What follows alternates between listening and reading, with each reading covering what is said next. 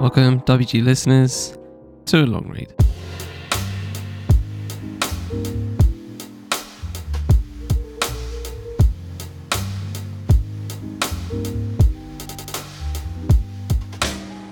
Before we begin, just like to disclose the reason why I'm doing this particular long read is because as this episode drops, my laptop will most likely be in repairs. My screen has a hairline fracture, so I need to get it fixed. So here we are with a long read. So for this one, we get into the Quentin Tarantino situation using racism as a literary device, written by Abe Beam via OK Player, and dropped, get this, 1 month ago. Thanks OK Player for not having specific dates. And with that said, let's jump right in.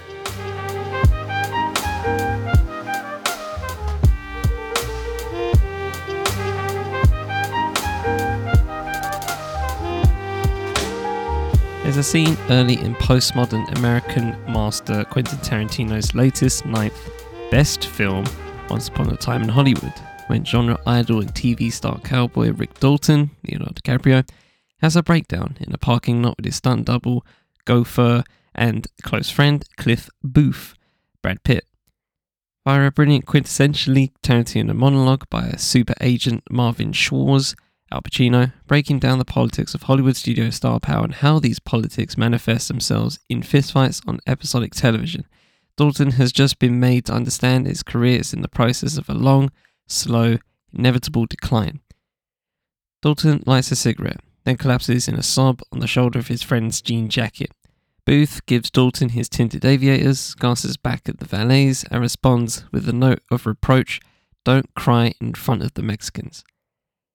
I have to admit that when I heard this line in the theatre for the first time, a hybrid of laugh and surprise gasp escaped.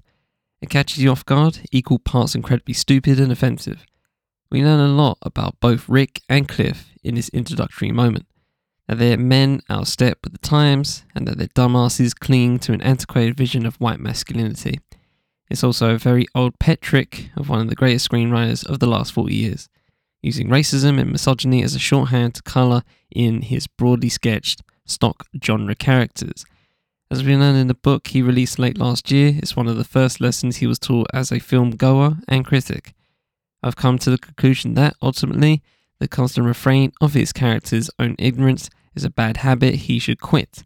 It's offensive to the people it affects. It suggests its author may have an at best obtuse or at worst problematic worldview. But above all things, it's a lazy crutch. Quentin Tarantino's Cinema Speculation is a must-read for any fan and completist. The book is a digression-rich analysis of the 70s genre films that informs so much of the director's filmography. When considered alongside his own body of work, the book serves as a Rosetta Stone, and the result is strangely flattening. Tarantino reveals himself to be the exact sum of his influences. This has perhaps always been apparent and baked into his appeal. But after a side-by-side read and rewatch, each of his masterworks suddenly feels closer to a performance by an accomplished tribute band. You can read through his reflections of formative movies such as Deliverance, Dirty Harry, Taxi Driver, and Sisters, and clock the direct references to certain scenes, characters, plot twists, and shots from his own films that once felt like subversive leaps of his imagination. It's a book-length YouTube compilation of a magician revealing how he performed all of his tricks. As a writer, Tarantino was a breath of fresh air, inserting an awareness and modernity into early 90s American screenplays. His punch-ups would put Redditor debates over peak Silver Surfer comic book writer runs in the mouths of nuclear submarine lieutenants, proto-pitchfork interpretations of Madonna songs in the mouths of bank robbers, and podcaster theories on the gay subtext of Tom Cruise films in his own mouth. It was a potent combination. These pomo touches in his homage/remixes of French and American guys in suits with gun noirs and samurai films and snow westerns and gritty matinee war pulp. In each of these instances, Tarantino is introducing a mode of speech and thought as well as a type of guy. The nerd king, armed with an encyclopedic grasp of film history, from his stool/throne behind the video archive's rental counter, with big, obsessive, exhaustive opinions on the cusp of finding their perfect medium and expression with the age of the internet, certain that his read is not just a definitive take, but the only possible take on the material, and in that take, a critical theory in which the actual auteur has their own film, their characters, and their logic explained and corrected for them by Tarantino. It's at once outrageous and obvious, difficult to argue with, but also clearly wrong, delivered with enough verve and certainty that you wouldn't want to bother even if you were in the room with the writer himself. More than happy to grip your lap bar and go along for the ride with a born, wildly entertaining bullshit artist. This is both the joy and the aggravation of cinema speculation, which is full of these digressions. At first, it's an honour and a privilege to feel that you are at a bar sharing drinks with the man finally unloading his obsessions and secrets, until you're 200 pages in and it's almost last call and your ear aches from hours of him screaming into it. That's not to say that the formula hasn't been potent. He's without question one of the greatest directors of the past 30 years and belongs in the pantheon of all-time greats. As has been his stated intention from the beginning, Tarantino's filmography is near perfect, with few in agreement with what either his best or worst film is. In any Tarantino film, the viewer is immediately comforted by being in good and supremely confident hands. He has a striking visual style that isn't obnoxiously showy, an exhaustive imagination. He gives every fuck to each line of dialogue, every camera movement, and every cut. A real understanding of the power of casting. He's a phenomenal writer, and he has great taste. Most of the time. At the opening of Cinema Speculation, Tarantino discusses a formative experience he had watching the 1970 John G. Avildsen film Joe as a 7-year-old at the Tiffany Theatre in Los Angeles.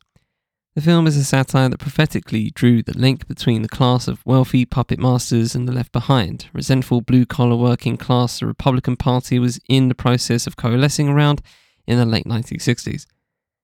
Peter Boyle is the titular character, a racist, frightening buffoon who closes out the film with the mass shooting of hippies.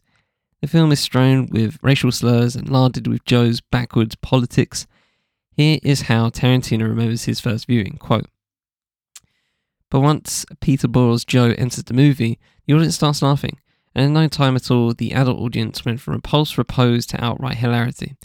I remember they laughed at pretty much every fucking thing Joe said. It was a superior laugh. They were laughing at Joe, but they were laughing with Peter Boyle, who enters the movie like a force of nature. And the talented screenwriter Norman Wexler gives him a bunch of outrageous lines. He concludes, it doesn't make Joe likable, but it does make him sort of enjoyable," unquote. So in one of his first cinematic experiences, Tarantino is absorbing the power of racist humour, how racism isn't funny, but racists can be. He doesn't know any concern from where these laughs might be coming from, assuming everyone in the theatre is in on the joke and laughing at the same things for the same reasons. Tarantino later describes his recollection of the racial makeup of the crowd at that showing as mostly white. Tarantino clarifies his positions on representation in his analysis of Taxi Driver, Martin Scorsese's 1976 film he describes as influenced by Joe. Tarantino spends a few paragraphs discussing the history of the film and its making before getting to what he truly seems to find interesting about it, its racist themes. He describes Travis Bickle, portrayed by Robert De Niro, as a different sort of racist than overt and outspoken Joe, but, quote, "The film makes it obvious he sees black males as figures of malevolent criminality. He's repelled by any contact with them. They are to be feared or at the very least avoided," unquote. Tarantino believes the question the film, quote, forces you to ask yourself, unquote, is whether the movie is about a racist or a racist movie. Then does the work for us? Definitively answering, it's clearly the former. Without explaining or clarifying why he feels this way or making any concession that others could conceivably feel differently. Tarantino's wrath is reserved for Columbia Pictures, who released the film. He remarks in what reads like genuine incredulous bafflement, quote, "Is it possible Columbia Films could be timid about a provocative film like Taxi Driver? Hell yeah. Over 30 years later, Columbia Pictures was timid as hell about the reaction to Django Unchained," unquote. Paul Schrader has claimed the studio make him change the race of pimp character Sport in Taxi Driver, who eventually would be played by Harvey Keitel. Schrader claims that this was requested because lawyers feared liability if black crowds rioted in response to a white protagonist going on a black killing spree. Tarantino first dissects the studio's concerns, and his arguments are valid. The studio displays its own sort of racism that would later be used against Spike Lee in the late 80s. The belief a black audience couldn't handle a controversial film without resorting to violence. But he soon lays bare his true gripe. Quote, Columbia Pictures changing the pimp character of sport from black to white was a societal compromise, unquote. Tarantino launches into a bit of history, explaining his issue with the studio's mandate to change the race of the pimp. He uses anecdotal evidence, a story told by Keitel that before filming began, he had attempted to find a white pimp to shadow for research. He had heard rumours of their existence but never found one, and wound up shadowing a black pimp. This is how proof that the studio overruled the film's screenwriter to pander to the times and the audience, casting a mythical white pimp as if it was a CGI unicorn, ruining the integrity and credibility of the film. It is fair to say Suits should stay out of the business of a writer's screenplay and a director's vision, but the meat of Tarantino's criticism is odd, and his equation of racism with honesty, essentially all pimps are black, so cast a black pimp, will play out time and time again in his own work. Tarantino contrasts Taxi Driver and Joe. Quote, Joe doesn't engage in social compromises or audience pandering. On the contrary, it flew in the face of compromise and pandering. Joe's great screenwriter, Norman Wexler, could have given Joe some bullshit backstory in an attempt for the audience to get their bearings on this challenging lead character, but Wexler doesn't attempt to try and explain Joe, or for Joe to explain himself. Joe is just who he is, unquote. Tarantino makes clear that he equates a type of authenticity with the willingness to display and the refusal to excuse the racism of characters in film. The insistence of turning a black pimp white is an insult to the audience as well as surreal in his eyes. The possibility that movie star Harvey Keitel simply couldn't find a white pimp in the weeks leading up to filming Taxi Driver isn't considered. The fact that this screenplay and all its characters are imagined creations of the screenwriter and director aren't discussed. These figments of Schrader's imagination are presented as real people who think and behave a certain way that can't be altered or massaged in any way in deference to viewers who may be angered or upset by the stereotypical representation of yet another black pimp. But he leaves his most troubling take for the end of the chapter on Taxi Driver. Tarantino criticizes Schrader, demanding that Travis Bickle's racism proves he never served in Vietnam, as he claims to in the film. Quote, No fucking way was Travis in Vietnam. The extent of Travis's paranoia of black males is only credible if they are an other that he has only had superficial contact with. How do you do a tour of duty in Vietnam and only have superficial contact with black dudes? The answer is, you can't. Okay, say he did serve with black dudes in Vietnam. Does that mean he has to like them? No, not necessarily, but it's not convincing he would fear them the way Travis does. In the movie, he fears them as an other. If you serve in war with 6 or 7 other black guys, officers and enlisted men, he wouldn't be an other, unless possibly Travis was an MP, unquote. So in this, we have all the hallmarks of the aforementioned classic Tarantino monologue. He's weaponizing text and subtext to create a counter-narrative presented as fact. His argument is that it's unrealistic to have served in Vietnam, or by extension to have any prolonged exposure to black people and maintain fear of black people. This wildly simplistic and pretty obviously patently false view of how racism operates across a wide spectrum of individuals presented as truism serves as a reflection of Tarantino's neurodivergent myopia applied to the films he discusses as a fan and critic, a reflection of the language of cinema as it relates to character, and apparently for Tarantino, a reflection of the world. It's reductive and dishonest. It's a problem that affects his creations. Tarantino's characters are all verbose and occasionally surprising in their sudden bursts of violence or discursive diatribes, but they're all humanoid. He doesn't seem to understand how people work. Most of his films are popular with video game characters advancing from side quest to side quest until they reach a final boss.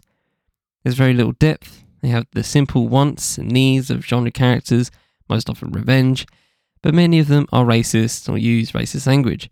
And after reading cinema speculation, the motivation to colour them this way becomes clear.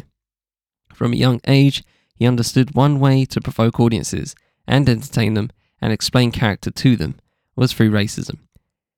It's a blunt use of an infinitely complicated, powerful and destructive force he doesn't appear to fully comprehend. If Tarantino was watching a movie that featured a clock powered by racism, he'd be less concerned with where the clock came from or how it works than if it kept exact time.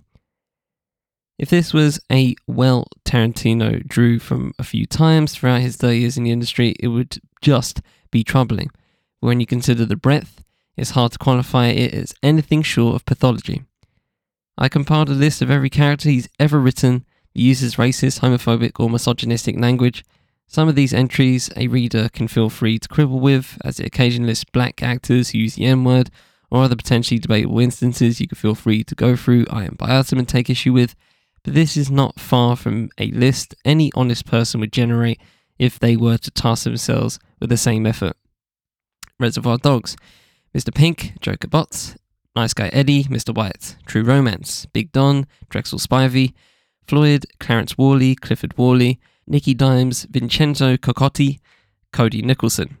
Natural Born Killers, original screenplay, Mallory Knox, Pulp Fiction, Pumpkin, Jules Winfield, Vincent Vega, Paul, Lance, Captain Coons, Marcellus Wallace, Maynard, Zed, Jimmy Dimmick, Dusk Till Dawn, Pete Bottoms, Seth Gecko, Richard Gecko, Chet Pussy, Jackie Brown, Ordell Robbie, Beaumont Livingston, Louis Gara, Jackie Brown, Kill Bill 1 and 2, Pai Mei, Kim, Dov, Pam, Death Proof, Zoe Bell, Jungle Julia, Stuntman Mike, Inglourious Bastards, Hans Lander, Adolf Hitler, Werner Vachman, Joseph Goebbels, Major King Kong, Django Unchained, Ace Spec, Son of a Gunfighter, Django, Saloon Keeper, US Marshal Gil Tatum, Spencer Bennett, Judd, Old Man Karukan, Dr. King Schultz, Little Raj, Big John Brittle, Russ, Broomhilda, Clyde, Narrator, Ace Woody, multiple clan members, Calvin Candy, Roy, Jano, Hoot Peters, Billy Crash, Stephen, Lara Lee Candy, Chicken Charlie, Hateful Eight, Daisy Domergue, John Ruth the Hangman, Chris Mannix, Oswaldo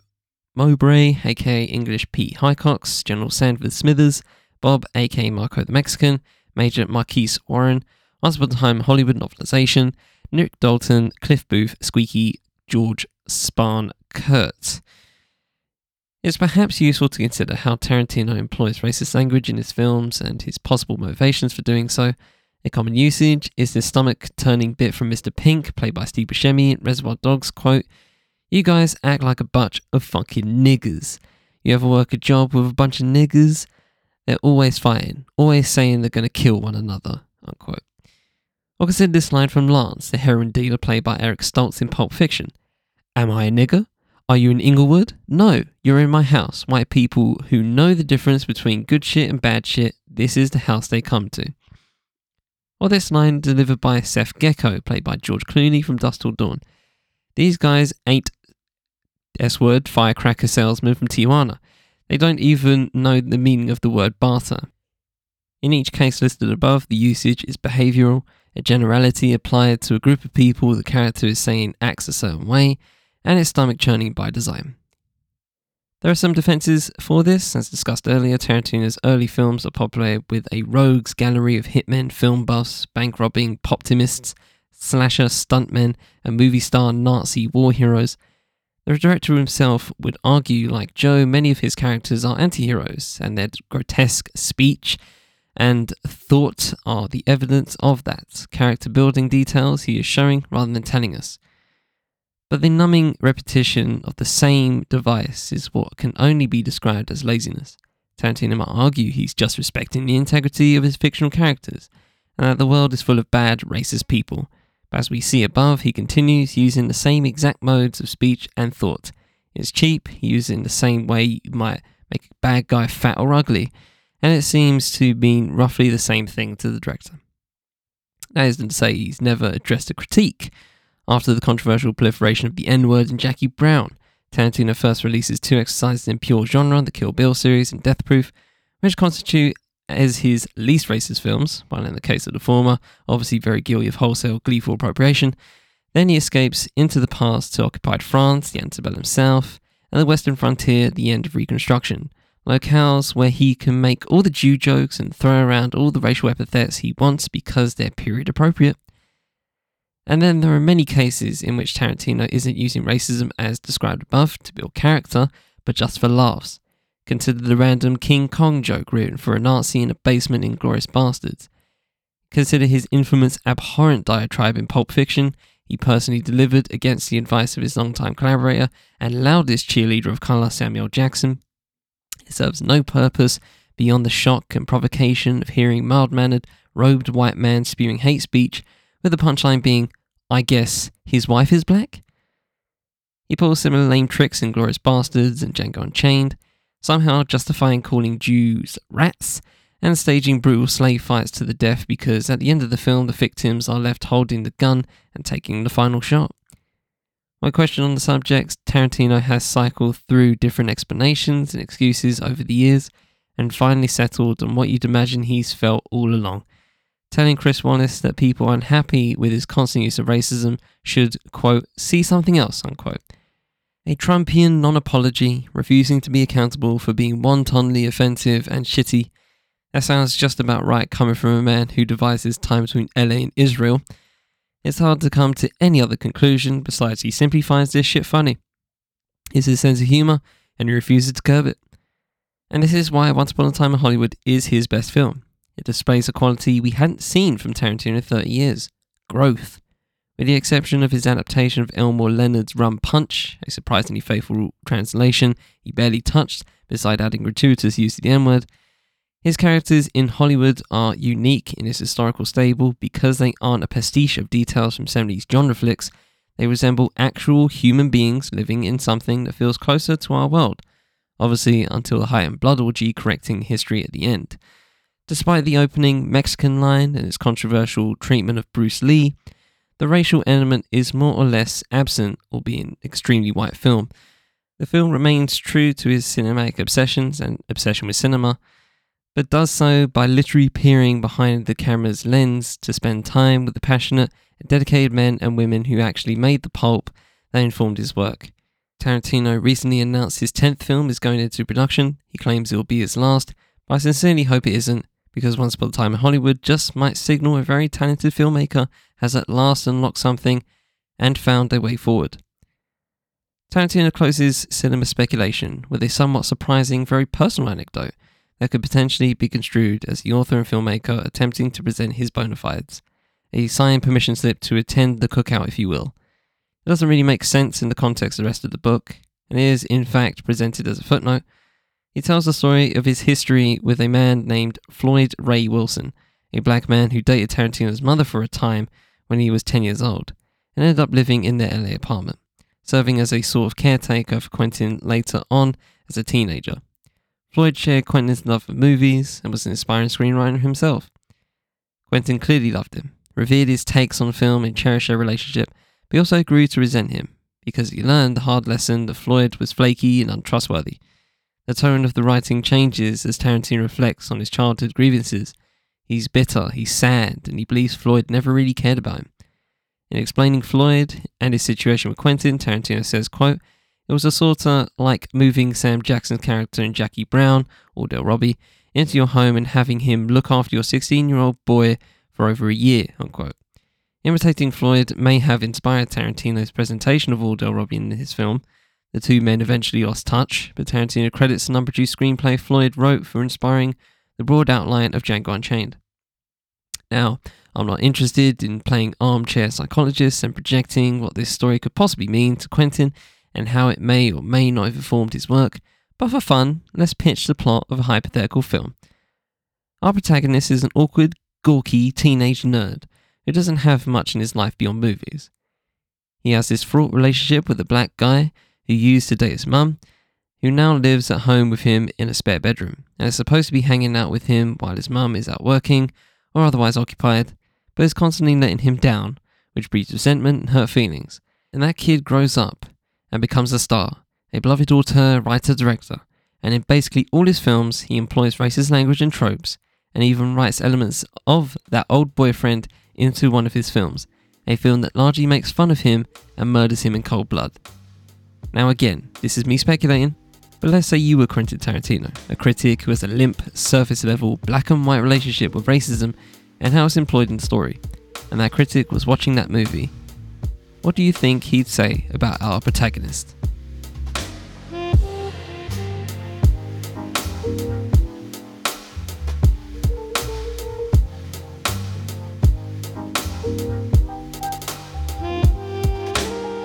So to recap, that was the Quentin Tarantino situation, using racism as a literary device, written by Abe Beam for OK Player.